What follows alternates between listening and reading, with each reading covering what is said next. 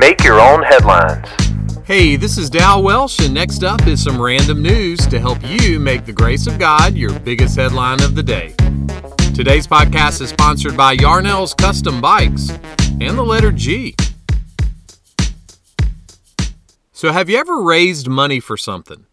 How about raising money for something by diving into a lake of freezing water?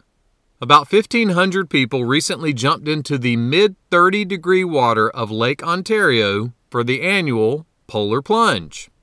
The annual plunge is held at Ontario Beach Park in Rochester, New York. It's one of many plunges held all over the Northeast to raise money for Special Olympics. The Ontario Beach Plunge raised more than $300,000. That's some good plunging.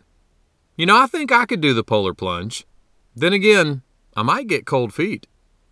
What do you call a polar bear that faces north and a polar bear that faces south? Polar opposites. The Apostle Paul was writing to some folks in a place called Ephesus and said this: "This grace was given to me to preach the unsearchable riches of Christ."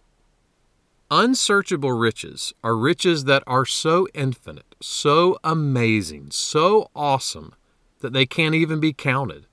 And riches like that are not just good for Christmas and Easter. Those riches are good for the most discouraging moments of life. Someone put it kind of like this: in your discouragement, plunge deeper in Jesus Christ than ever before.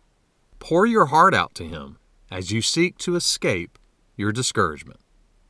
So find you a polar plunge and dive in, or donate. And when discouragement comes, plunge into knowing Jesus. His grace will warm your heart and keep your faith from getting cold feet. Make that one of your headlines today. Make Your Own Headlines is a little smidge of encouragement from Holland Avenue Baptist Church. New episodes Monday through Friday wherever you listen to podcasts. Check out the show notes for more info and rate us or review us on YouTube or Apple Podcasts. And for sermons and more, visit hollandavenue.com.